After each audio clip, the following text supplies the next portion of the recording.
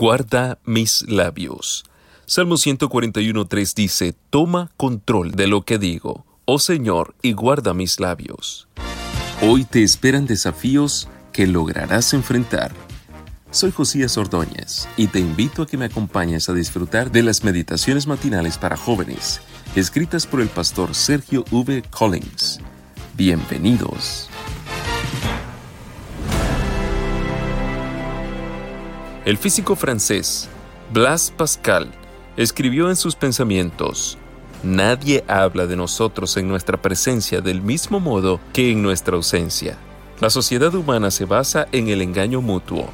Pocas amistades durarían si supiéramos lo que nuestros amigos dicen de nosotros en nuestra ausencia. Si todos supieran lo que cada uno dice del otro, no habría 4 amigos en el mundo. Tal vez consideres que Pascal era demasiado pesimista, pero sin lugar a duda, la mayoría de las personas debería tener más cuidado con lo que dice. Por tanto, cuando te sientas tentado a la murmuración, a compartir una confidencia o a repetir un falso rumor, detente y ruega al Señor: guarda mis labios.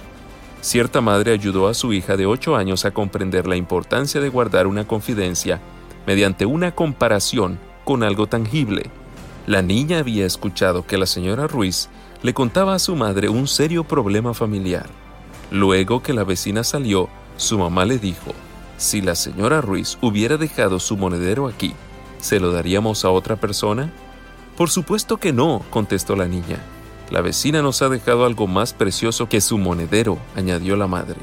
Un secreto que puede hacer infeliz a la gente. Esta confidencia no es nuestra para que podamos dársela a cualquiera. Pertenece a la señora Ruiz, aun cuando la haya dejado aquí. Por eso no se la daremos a nadie, ¿entiendes? La pequeña entendió, y esa clara lección le sirvió para toda la vida.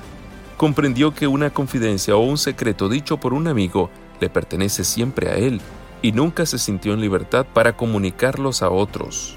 David también comprendió esto. No obstante, sabía que por sí mismo era incapaz de dominar su lengua, ya que nadie ha podido dominar la lengua. Es un mal que no se deja dominar y que está lleno de veneno mortal, Santiago 3:8. Por eso rogó: toma control de lo que digo, oh Señor, y guarda mis labios. Esta también puede ser tu oración, y al hacerla, recibirás la ayuda divina para vencer. ¿Te gustaría poner tus palabras en las manos de Dios? Te invito a que me acompañes mañana en otra hermosa meditación. Dios te bendiga.